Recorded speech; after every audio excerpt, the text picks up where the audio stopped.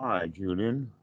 We're talking about the Four Noble Truths, and we had started with the second, uh, the cause of suffering. And in fact, the second noble truth, when we fully understand this, the second noble truth of how it's caused, and we look at these constituent components, we begin to see the profound nature of dukkha in the way that it is. Um, Using words like discomfort, Yeah, that drives the life of every human being all day long. yeah, It literally drives our life on a continuous basis. We very rarely have free will because most of our will is spent escaping the reality of our unsatisfactory feelings about the way things are. Okay. And that's trained behavior. We were trained into that quite naturally. In fact, we've got dogs here that are not in suffering nearly as much as most of the people. And they haven't, they don't know about the Four Noble Truths. They just weren't trained into being miserable. But if you lock a dog in a cage, that dog's going to be uncomfortable and miserable all the time, just like a lion in the circus cage, just, constantly stirred up, can't get out. To where right. the dogs here are just relaxed. Okay. So basically, this learned behavior that we learned it from adults when we were children. The children can be quite joyous all by themselves, and the adults come in, unless the adults have some training. When the adults come in, they start ordering the kids around. They want to know what they're into. The parents say they love the child so much that they literally become what's called a helicopter mom, right? But that's not real love because love has a whole lot to do if you let us say that there's many different qualities of love to the point that it needs correct definitions every time it's being used Okay. because when the mom loves the child, uh, they will sit down and nourish the child and find out what the child is doing and become interested. Most of them love the child by asking, have they done their homework yet? And other things. Okay. So the idea then, the job of the parent is to get the kid to do the right thing so that they fit into society. Because if they don't fit into society, they'll be miserable or something. And so we as children grow up following that model of going along to get along, to do what we're supposed to do. And we lose our ability to play, to be playful, to be easygoing, to enjoy ourselves. And so we sort of get out of the habit of being joyful, which means then that most of our behavior is um, predicated upon going around to avoid all of this mess that we've made of our lives rather than cleaning it up. So it's really important to understand the nature of suffering and what it comes to so that you can begin to say, darn, this stuff has been there all the time and I haven't looked at it, haven't really seen it. And so this actually takes an investigation. Now, here's something that I have actually heard from a guy which I would normally have great respect for. He's actually a college professor. He teaches mathematics, and he's into Buddhism very deeply, very deeply enough to travel 800 miles to go to an ordination of a Farang that he didn't even know, but he knew about the ordination. He had the invitation. Okay, so that's when I met him um, there. I don't even remember his last name, but his first name was Howard. And he had a deep belief in rebirth. And his statement was that, oh, I can see the suffering of the samsara of life after life of drudgery. And so that's why I want to practice Buddhism, is because I can see the suffering over many, many lifetimes. But this life is kind of okay, and therefore there's no real reason to work hard at it. Okay. Okay? So, what he's doing is he's misunderstanding the concept that dukkha is something that we experience right now, and it does drive our lives. Even though he's got a comfortable life, he's a college professor, very good at it at a well-established university, etc., like that. And so he thinks he's got it kind of made, but he doesn't realize that he gets up in the morning, he drives to work, and all of that with intentions and anxieties and fears and all of that other stuff that everyone else has who are not paying attention to it. He literally is standing in the road and thinking that I can get away with that Mack truck running over me, that I'll survive somehow because it's really not that much suffering. Okay, that and many people will say that, which indicates that they don't have a profound yet enough understanding of dukkha. That when you're understanding of dukkha and the way that we manufacture it, when we understand that it drives our life, then we really do kind of in a desperate way want out of it. If that desperation to get out of it can be converted into enthusiasm for getting out of it, then we can be successful. I like that. Okay. That makes a lot of sense. It resonates with what I've experienced. It really does feel like the term like waking up is really apt because it feels like that when you come out of dukkha. You're just like, oh, like what Like, was I even duh. doing for the Exactly. past hour? Right. Yeah.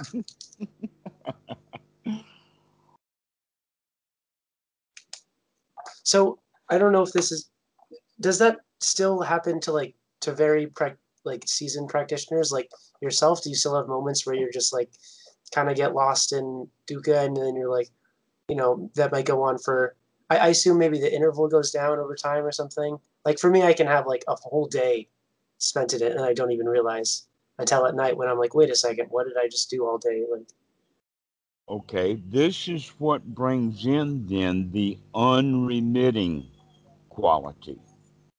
And that unremitting is the concept of sati, because if we have our practice well developed, then the practice will go according to plan every time it starts up. In other words, when it starts up, we investigate the mind. We see that this, what I'm thinking about, is not worth thinking about. Let me throw that out and have a deep breath and relax, and everything is good, and there's nothing to do and no place to go, and I don't even have any reason to have thought about what I was thinking about to go. That whole sequence of events we develop as a habit, which basically is the practice of anapanasati, touching on step 9 and step 10 and step 1 and step 2 and step 3 and step 4 and step 5 and step 6 and step 7 and step 8, but not necessarily in that order. And in fact, I don't even talk much about step 7 and calling it step 7 of anapanasati, which is actually to make sure or to maintain that the thoughts are wholesome. okay, Okay. And then step 8 is the full understanding of how thoughts and feelings interoperate with each other, that they're conditioning each other. thoughts and feelings. Thoughts and feelings, they Right. work together. It's very difficult to have happy thoughts and angry feelings at the same time. You said without those feelings being affected. that was step 7. You said, sorry, No, or step seven invest, keep watching to keep the thoughts wholesome. I see. All right, to keep looking at this Vedana, to keep looking at the feelings. That in fact, what we're doing is that we bringing up the skill of piti and sukha, and then step seven is to maintain that, Okay, piti and sukha. And then step eight is when we begin to see how deeply connected. But anyway, getting back to the point about anapanasati being kicked off, that brings us into a happy state. It needs to be kicked off. And okay, that's where sati starts. So if we have unremitting mindfulness, then it follows that we're going to immediately have and over the long term develop the skill of unremitting investigation. That when sati comes, when we wake up, we look at what's going on. We literally come into the senses and experience the reality of the here now, and also we investigate the mind. In fact, step number nine could be said to be the very first thing, which is that sati and investigation, to wake up and to look at what the mind is doing. okay. Okay, And then and step 10 that is in, Sukha. and in the Satipatthana Sutta, it goes into the deeper explanation of that investigation. Then is the investigation of what's the state of mind? Is it bright? Is it sharp? Is it fit for work? What's the condition of it? Um, is it stable or is it restless? That kind of thing. To actually to watch and experience the mind, which is also at the same point of is it got wholesome thoughts in it or not? And we could say that is the question. Then that could be the fourth tetrad or the Dhammanupassana. Is are these, you know, am I letting wholesome thoughts arise and pass away, and then be to let go of them, or am I going to have unwholesome thoughts arising and passing away that I do cling to? So everything is about sati. That's the point. We have to bring up sati, which means that's the skill that needs to be developed. And so we need to start taking on the development of that skill of sati to wake up, because it's only when we wake up that we can see the dukkha.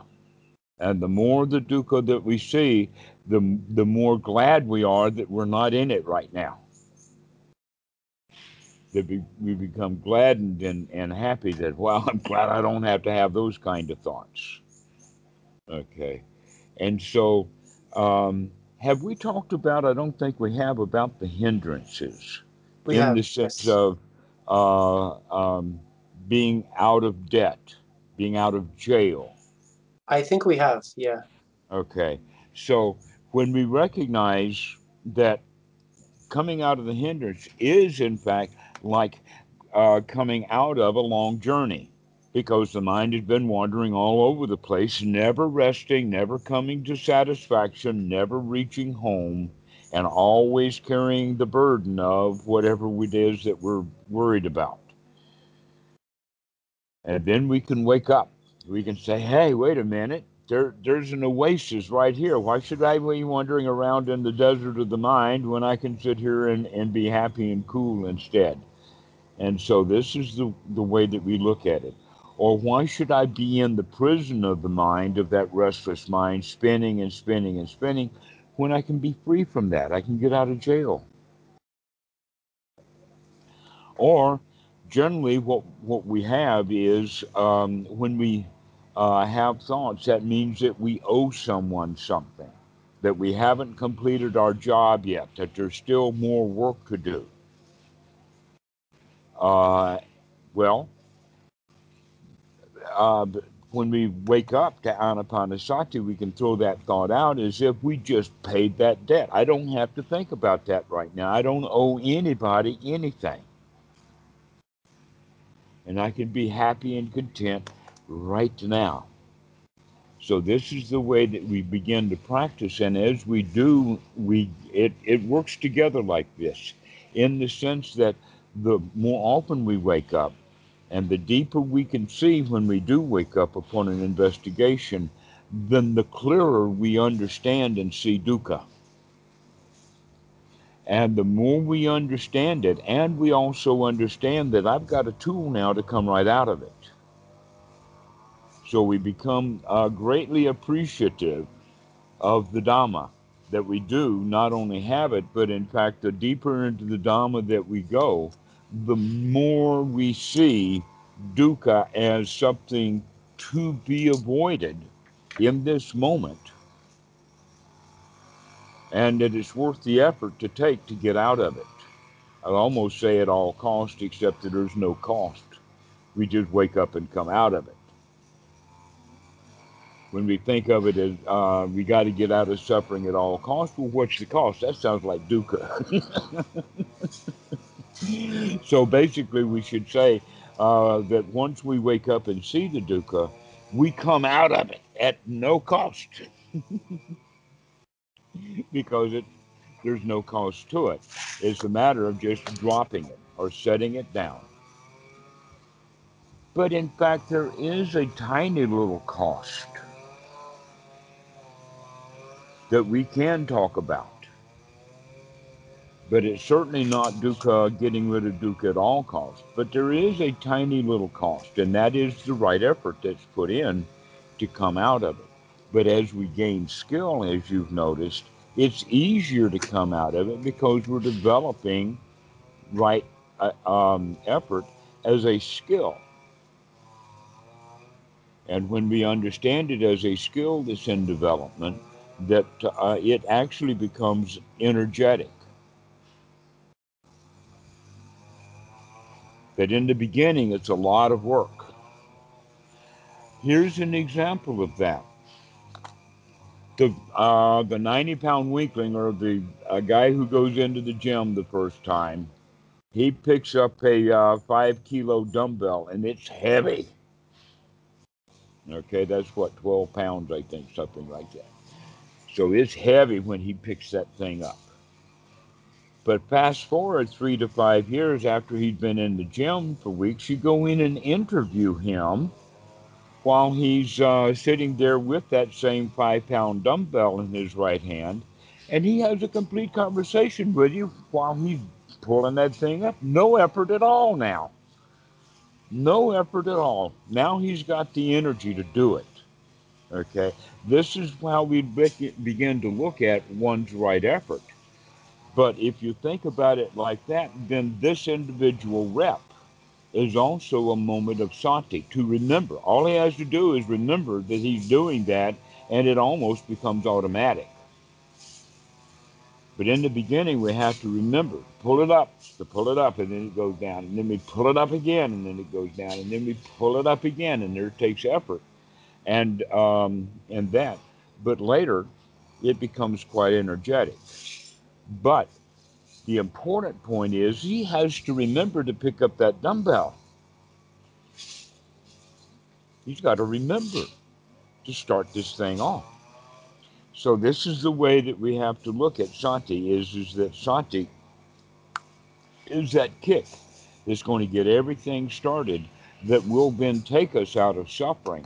But the long-term view, or not view, but attitude is that we can, in fact, come out of that stuff because we see it as dukkha. That, in fact, now's the time to put back at the English language word that we started off with in the beginning, and that is suffering. When we actually see dukkha as not just unsatisfactory, but anything that's unsatisfactory is a kind of suffering. And so, because of that, and to see the deep nature of dukkha, is an important quality of the Eightfold Noble Path that we really cannot practice until we see dukkha. But the more we practice, the more we see of it, and the more energetic and enthusiastic we get into avoiding it. All right. When that enthusiasm gets really, really strong to where our primary intention with each moment is at least let's be free from suffering, then this is what we mean by entering the stream. Now, I know that they talk about it in the sutras about that there are the first three fetters, but those first three fetters are all done at the third stage of Sotapan, and the seventh stage of Sotapan, or actually the sixth one, is this eagerness at every moment, moment by moment, to be eager to watch what's going on, to be eager to see what's happening. When we become eager for the Dhamma, to hear the Dhamma, to listen to it to ourselves, to talk to ourselves about the Dhamma, etc., like that, because the Dhamma is quite wholesome. If you're thinking about the Dhamma, you're having very wholesome thoughts. And so we become eager to have the mind in that wholesome state. And so this is actually what we mean by the stream entry, is when one has the full fruit. Now we can also think about it in the sense that there is both the path and the fruit of the noble state of Sotapan. The path itself is the path of Anapanasati, the path of Eightfold Noble Path. And when we come to the point of complete freedom from doubt about this is the right path for me in my life, that's the third of the three lower fetters. Okay, uh, so we can say basically the three statements or the first three fetters is um, number one, to wake up to personality view. The way that I live my life now is unsatisfactory and must be changed. That's the best way to talk about it. Though we talk about it in the sense of getting over the idea that, oh, I'm okay now, at least for the long haul. It's only after the next 300 or 500 lifetimes that I'll get interested in the Dhamma. I know it's there, but I'm not suffering enough. Okay.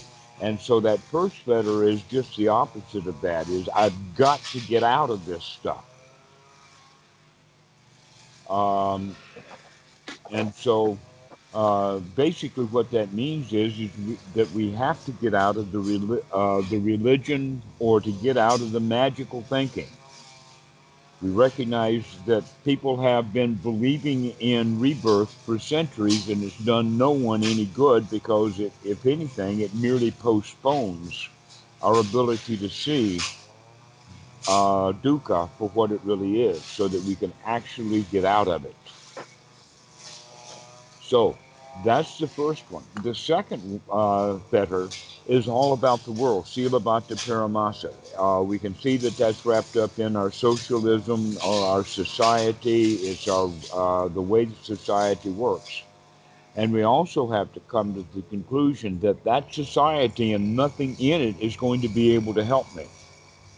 That I've got to give up on following the rules in order to get a reward. That I've got to come inside and do the work on the inside.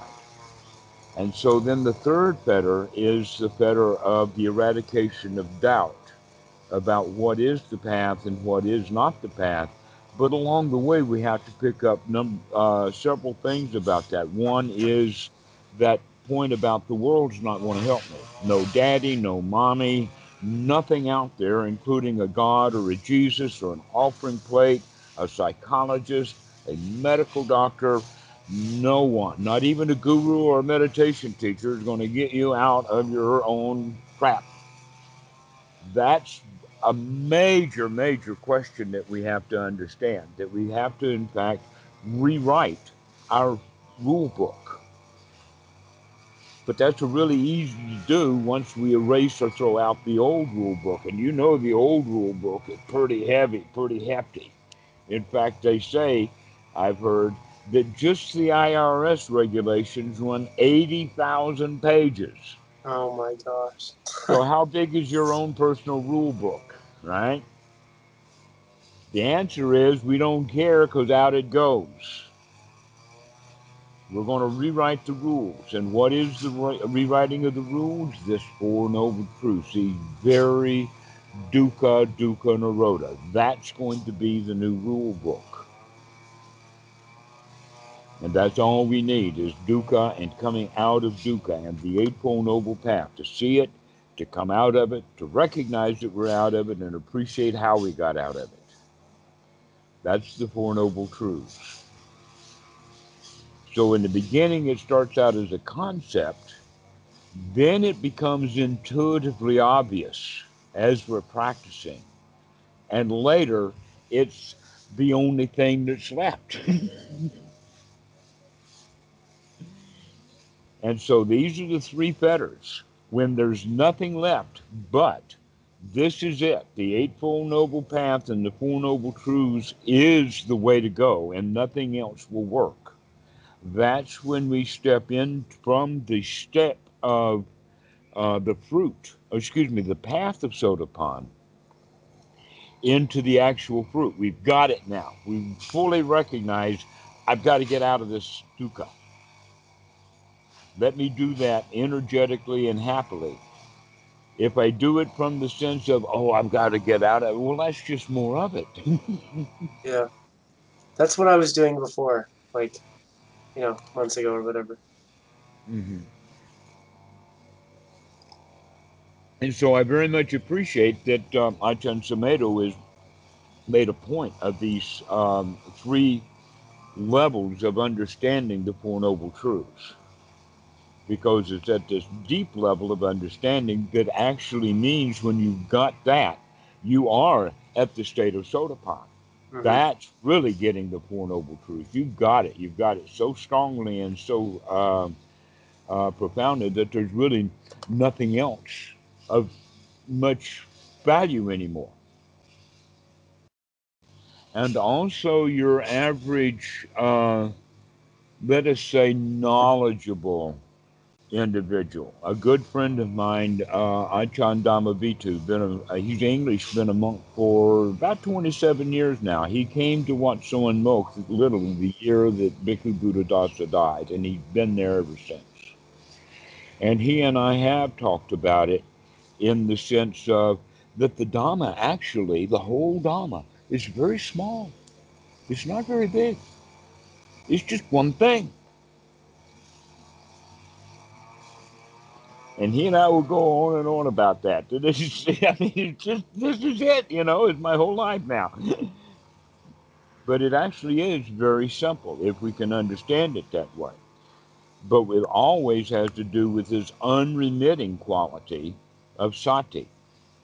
That when we don't remember, then we're not on the path. When we remember, the whole thing kicks into gear, and there we are again. We're back in the Dhamma.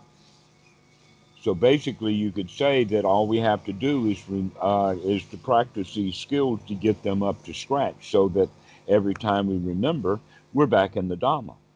Now, here's the point: that period of time that you were not in the Dhamma, when you were forgetful, let us say when you were having an argument about Aunt Susie and that went into an email that you had to write to Aunt Susie about all of this argument, and then you said, well, I've got to write, before I do that, I've got to write Uncle Joe about this before and see what he says, and so now I'm off into it, and you know how that goes. We'll go from one dukkha point to the next, to the next, to the next. It doesn't matter how long that lasts. The question is, when you wake up, there you are again. I'm out of it now. Congratulate yourself. You've been in the desert, and now you've remembered to come home. That's what we mean by the unremitting quality of it, is that we don't just let it lapse. And a lot of students, when they start practicing meditation, they let it lapse. There's actually certain periods of time that they do that. And one of them is when they get successful. In fact, there's an interesting talk that I just had with Matt about four talks in a row about getting ready to go on a personal week-long retreat, last minute preparation. Then he goes on the retreat. He comes back high as a kite. Wow, is this wonderful? Next call, keep going like that. The next call, he's back in misery again. Why? Because he let that high as a kite be the solution to the problem rather than just more of the same, and keep practicing and keep practicing. So that's one of the times when the students will actually quit practicing, is when they become quite successful at it. But if the main point is not to be successful at the practice, but rather to see dukkha, then we're going to be on guard. That's the whole point, is to learn to be on guard for the dukkha so that it doesn't come back once we get I see. ourselves into that state. Okay, so the first thing that we develop is the ability to come out of dukkha easily enough that it's fairly easy to do that. That's the first skill. And in fact, I'm mincing my words. Let me be clear so that everyone will understand. The practice is to come into first jhana easily. All we have to do is remember and take that deep breath. We're back into it again. We develop it as a skill to come into it. The next skill is, how long is it going to last? That's what we look for. And so that quick and easy way to get into it means that we can remember and we've got the skill to do it, and then it comes in. What we don't talk about, which is where the Western mind gets worried, is that, oh no, I'm not talking about how well I was doing when I can remember. I'm talking about how bad it is because I don't like myself because I fall back into misery again. All right. In fact, that's another way of saying that we go kind of asleep to the dukkha, just like happened to Matt. That after so much practice, and then he goes on a week-long retreat and gets such benefit out of it. Then he thinks that he's arrived. He quits meditation. He gets miserable again, but now he is so asleep that he doesn't recognize that this misery that I'm in right now, I can come right back out of it. I did it before, I can do it again. And so, yes, that's why sati is such an important skill to be developed. It's, so it becomes unremitting over and over. Yes, it was unremitting because he was developing it as a skill, but if we don't keep practicing it, then it will lapse. Um, this is an old story that I've known for many years. It's a story about Arthur Rubinstein, who was a very, very famous classical piano player back in the 70s. In fact, he was quite old by the 1970s. And I remember one of the interviews that, like 60 Minutes or something like that, was interviewing him. And they asked him, do you still practice the piano? Now, he's been a world star. He's been on the stage. I mean, he's done one concerto after another in front of one major philharmonic orchestra, one after another. And this interviewer has the gall to ask him, do you still practice the piano? And his answer was so funny. He says, if I miss even one day of it, I'll notice it. And if I miss 2 days of practice, the housekeeper will notice it. And if I miss 3 days of practice, the dog will notice it. And so this is how we have to think of or look at Anapanasati also, is we have to continue to practice. Because we know how beneficial it is, and we know that if we don't, even the dog will notice it. When we don't, after 3 or 4 days. In Rubinstein's case, he knew after one day, Right. but a lot of us don't.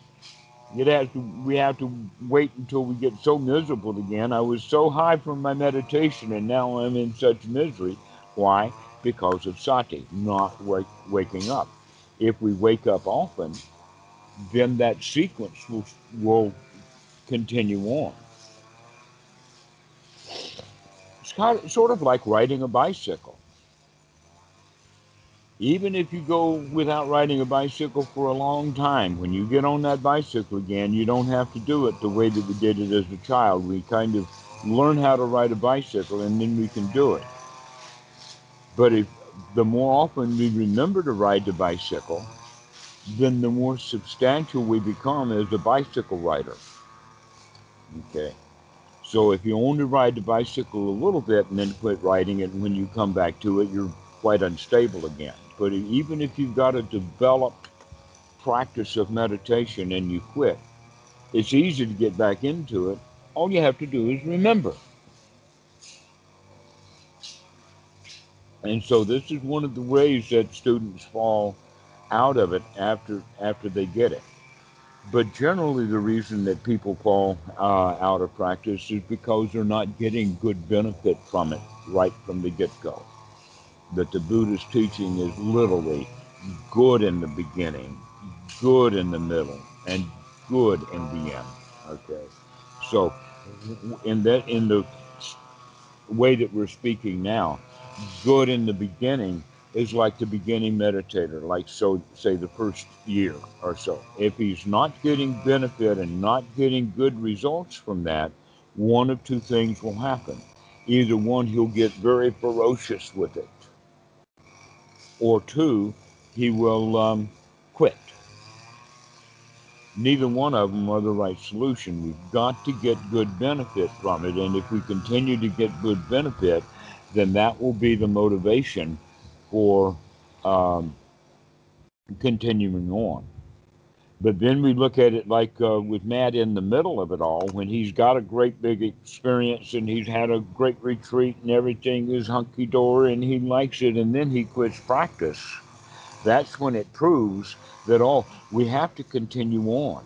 There will eventually come a time when the habit of sati is so ingrained that we just immediately wake up, that we don't let things go for very long. That we can see that in the process of managing anger.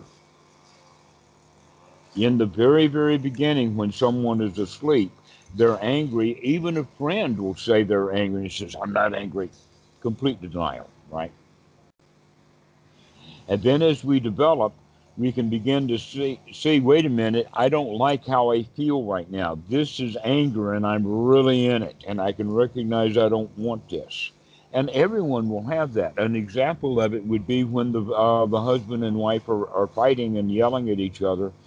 And then one of them will get to the point of saying, I've had enough of this. They slam the door and they walk out. We know that happened in last night's or the night before's debate when Biden finally just had enough of Donald Trump. You know, it's like, I'm out of here. And so did Chris Wallace. Let's take a break. You know, we're out of here. Got to go. All right. That's when we're deep into it, and we still wake up. I've had enough of this, and so we leave. Later, as we begin to practice deeper and more, we begin to recognize uh, before it goes too long. Let us say after three or four or five, maybe six or seven exchanges. Yeah, yeah, yeah, yeah, yeah, yeah, yeah, yeah, yeah, yeah, yeah, yeah. Wait a minute, I've had enough of this. It doesn't keep going on and on for 80, 90 minutes. Um, this is, in fact, one of the ways of looking at the soda pond. When they say that you only take seven rebirths, think of that as the soda pond will only come to like seven angry words and then he's finished. He's had enough of it already, enough of this angry self. So then, as we practice more and more, we get down to the point of I see the anger as it arises and comes up, but I don't let it out. This would then be the state of the anagami, to where he doesn't return to the anger. He doesn't express it. He doesn't put it out. He's able to keep it and manage it within. Now, that doesn't mean what they talk about repressing anger or he's sitting there seething. No, he recognizes the anger and gets rid of it before it comes up to the point of yelling. This is what we mean by that, okay? But it still will come up Right. and it's caught, okay? And then he takes a deep breath and throws it back out. Later, we will say, oh, that stuff used to make me angry. I remember how angry I used to get when that stuff would happen. And then finally, we notice it, but it doesn't even register. I used to get angry about that. It's like, oh, yeah, I been there, done that. No problem.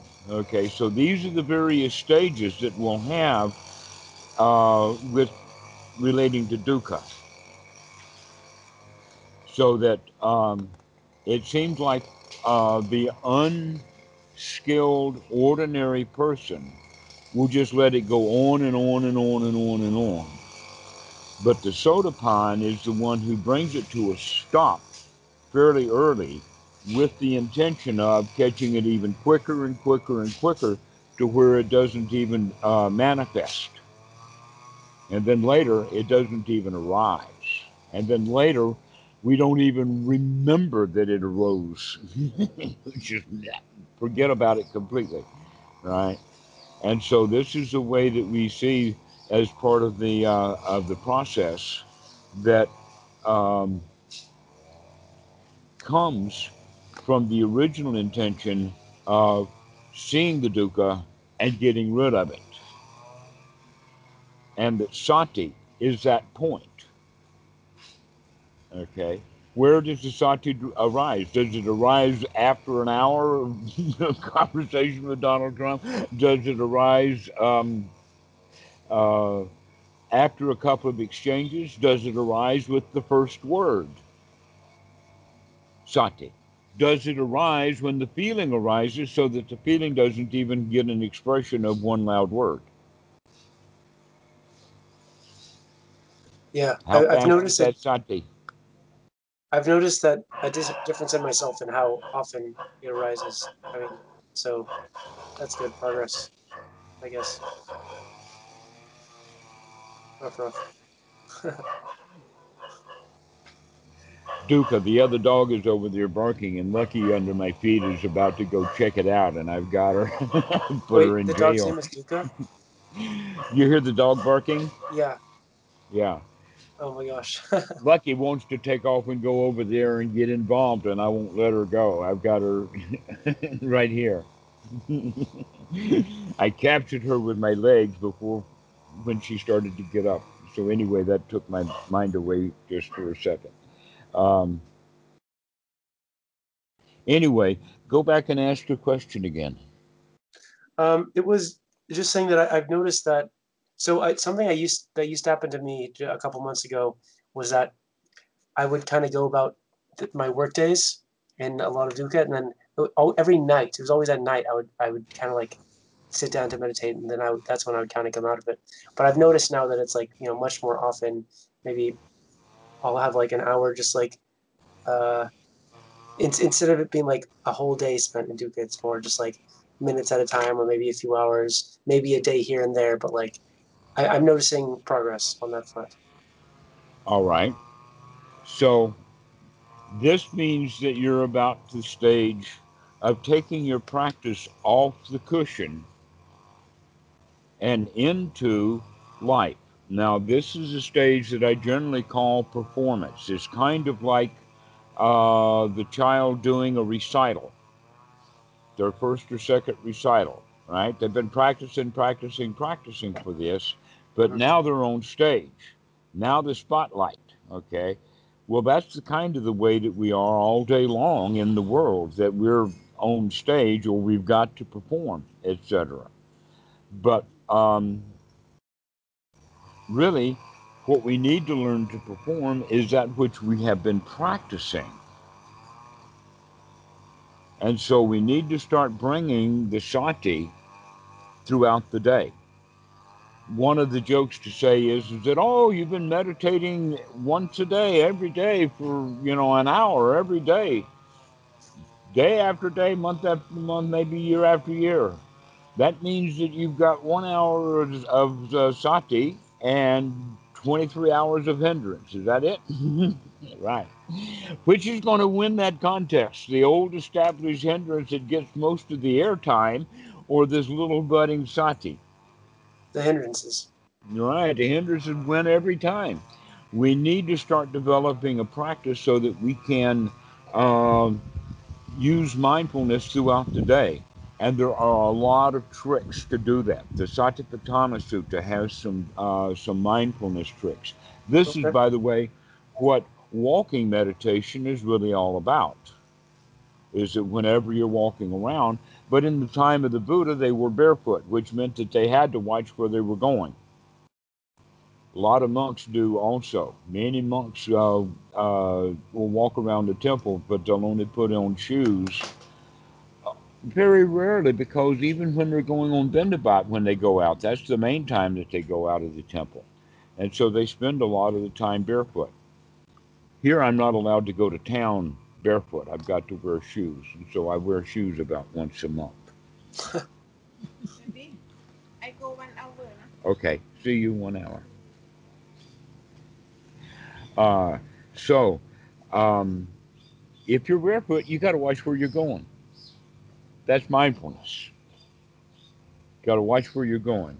And in that sense, that means we have to watch what we're thinking. Yeah, So it's the same thing. I see All it. right. So what we want to do then is we want to find techniques throughout the day that are going to bring up and focus our awareness throughout the day.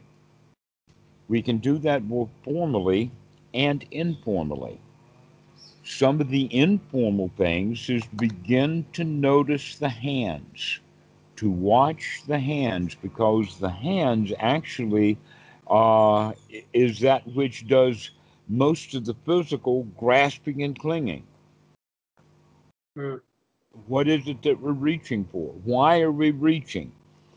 When I set something down, do I remember to watch that I'm setting it down so I'll know where it is later?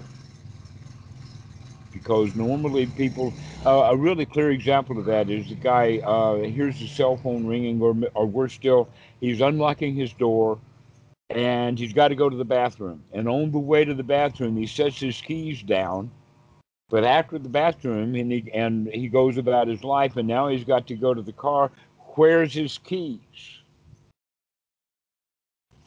Well, if we're mindful, we don't lose the keys, unless the keys get lost in the couch and we're not aware of that. I mean, there's things that do happen. But generally, when we're mindful of what we're doing with our hands, it is a good meditation practice throughout the day. Grasping and reaching primarily. Well, other Julien is calling. I'm going to go ahead and let him in on this part of the call. So,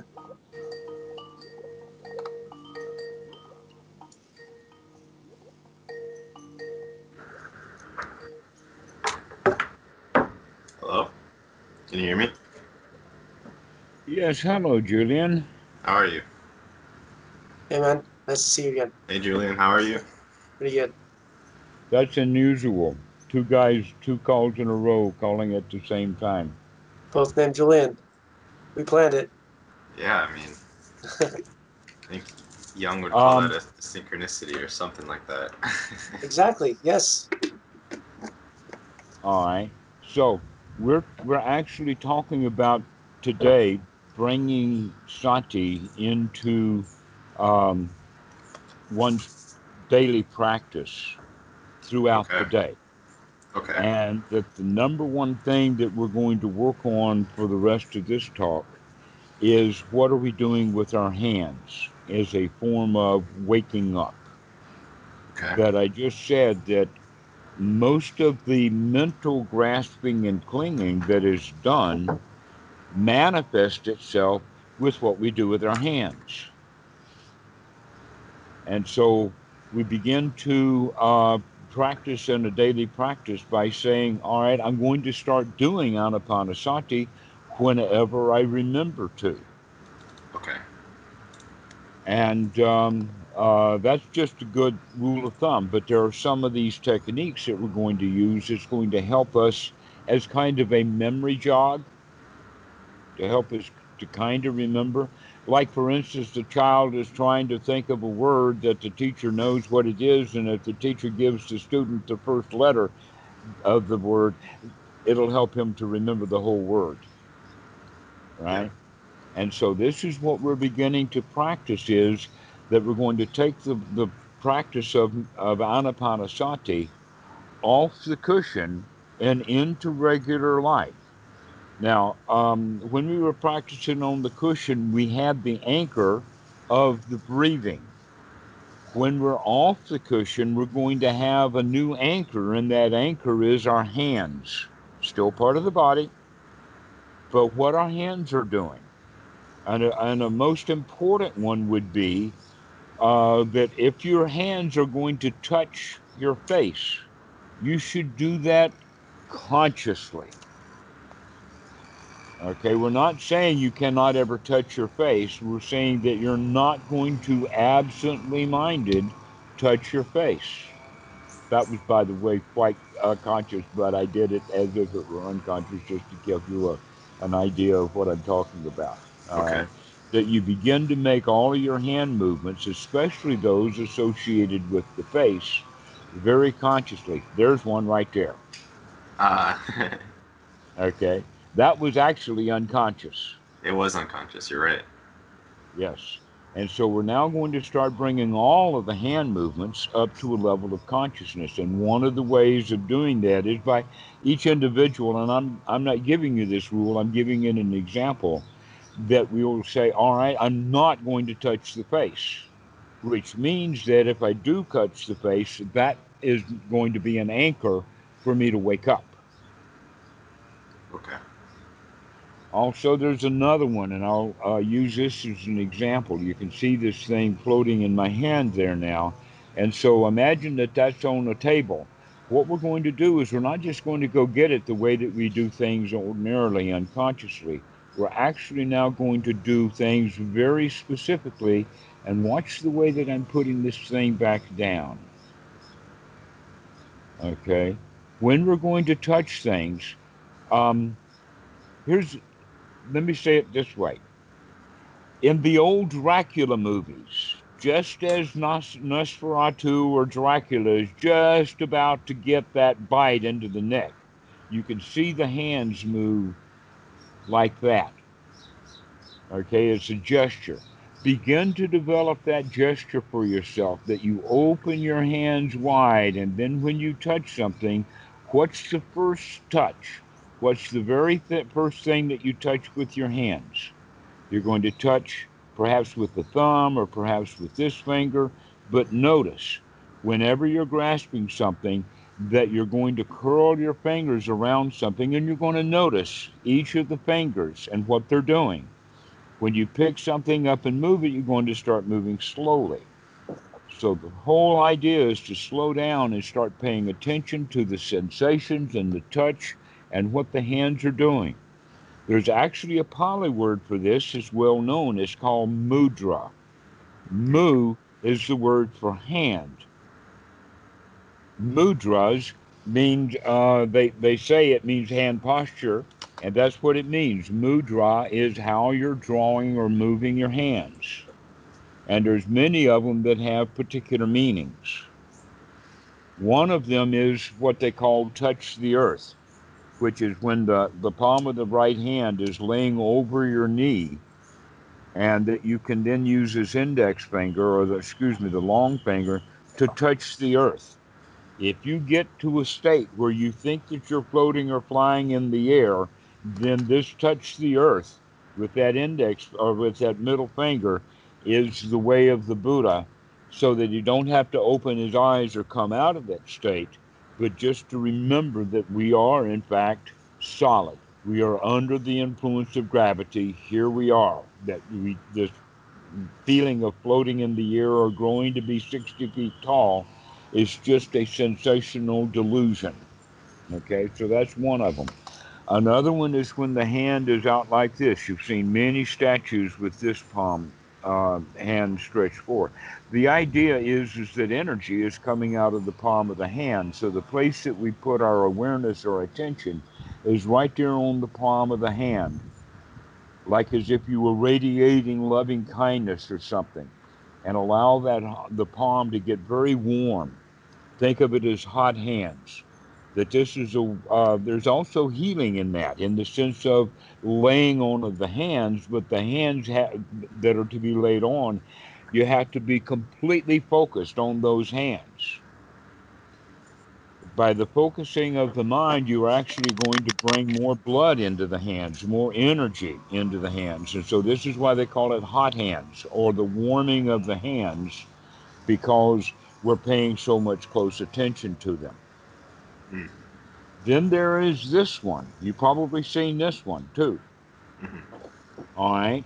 The important point is right here, between the fingers and the thumb, between the finger and the thumb. When they touch, which do you sensate first? Are you aware that the thumb is touching and feeling the finger, or are you aware that the finger is feeling and touching the thumb? Or does it happen together and it's difficult to discern? Then we have the other one, which is very similar to this, and that's when the hands are folded together, but we're playing this way with the thumbs themselves. How close can you get them and still have separation that they feel each other? This is a way of expanding your sensory input. In other words, the thumbs don't actually have to touch for you to begin to notice that they're getting close enough that you can sense the other thumb. This is when you're done with your eyes closed. So you're not actually, I'm doing this demonstration so you can watch it here. But when you're practicing, and you don't have to be sitting in meditation. You can be doing this at your desk and just close your eyes and start playing with your thumbs, touching each other. Oh, it begins to feel really good, really marvelous.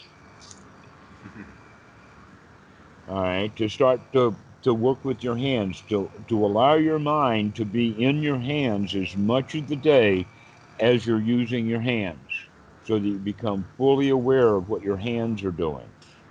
Grasping, reaching, stretching, wiping, writing, whatever your hands are doing. For instance, if you're writing with a pen, then get the feel of the pen.